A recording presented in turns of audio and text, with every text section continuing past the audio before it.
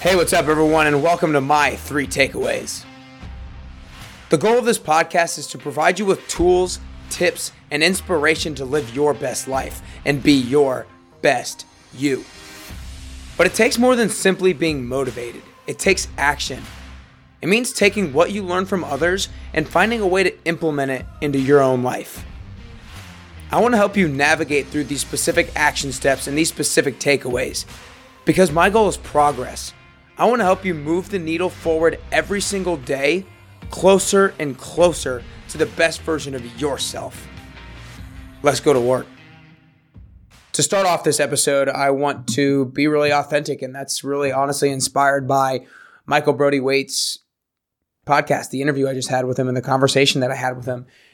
In the past, these episodes have been exactly 5 minutes long, and I thought that was cool to have it exactly 5 minutes. But what I realized is when I record these episodes and when I talk about the takeaways, I always start off really focused in and really locked in. But then as it gets close to that 5-minute mark, I get too obsessed about the time and too obsessed with focusing on finishing exactly at 5 minutes that I don't get to authentically communicate the message in the way that I want to. So I'm still going to keep these episodes super short, but it's not going to be exactly 5 minutes long just because I want my mind to be completely clear and speak naturally and not focus on the time.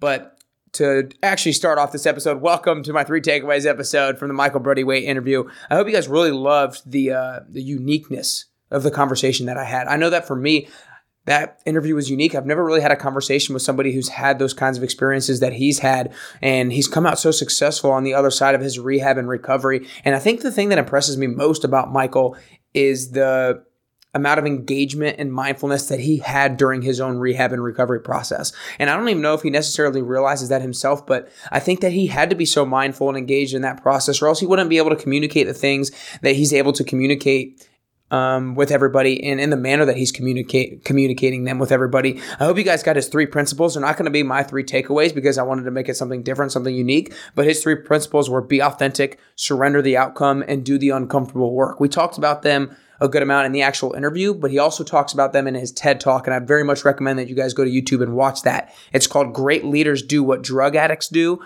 I love that name, but go watch it on YouTube. It's awesome. And if you guys liked the episode and you saw benefit from it and were inspired by it, then share it with a friend who you think might benefit from it as well. And that doesn't have to be a friend who you think might be going through some kind of addiction, and that's not the way that they have to take it, because I think that what he was able to communicate and be able to show you guys is that he uses the principles that he learned during rehab and the recovery process in his everyday life, in his professional and personal life for his professional and personal growth. But I want to get into my 3 takeaways. Number 1, take off the mask.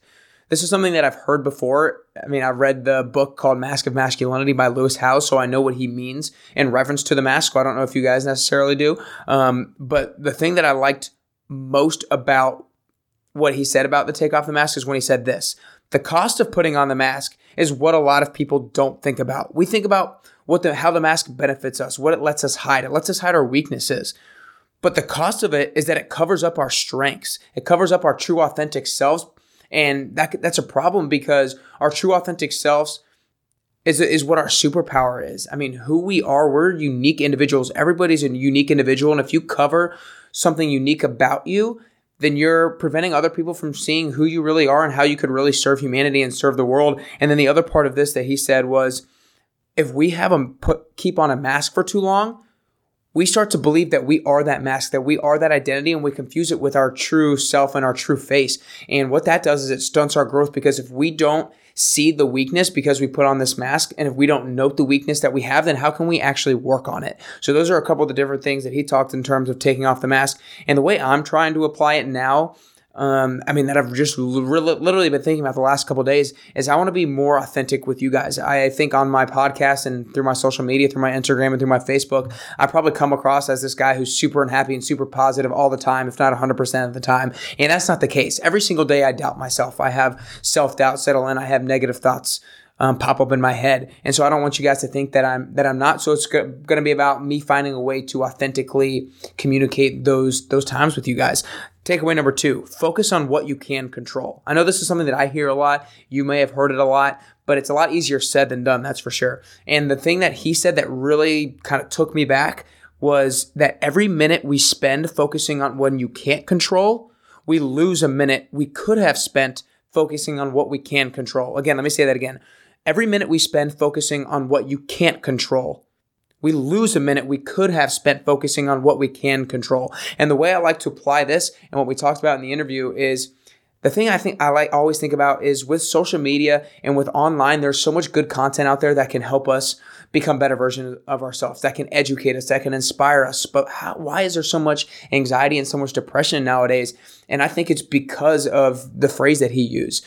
While there's so much good out there, there's a whole lot more out there that's not necessarily just bad or just neutral and things that we can't control. And we spend so much time focusing on those things outside of the things that we actually can control. And for me, two things that have been beneficial to me is realizing that I can't get all caught up in my sports teams or the weather. Those are two things that you cannot control no matter what you do.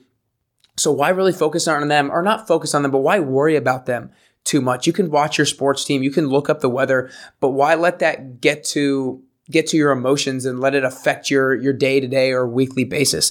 So those are two things for me that I'm trying to take my focus off of a little bit more in terms of how it affects me on a daily and weekly basis. Takeaway number 3 is you can't keep what you don't give away.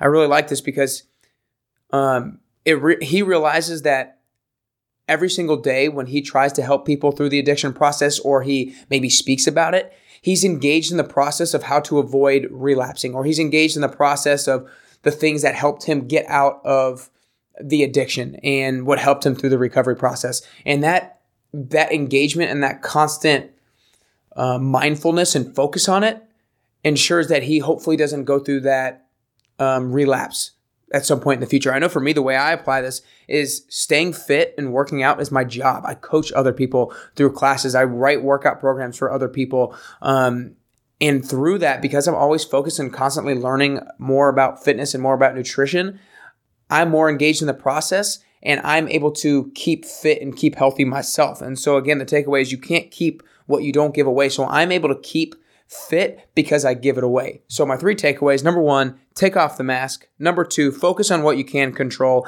And number 3, you can't keep what you don't give away. Have a great day, guys.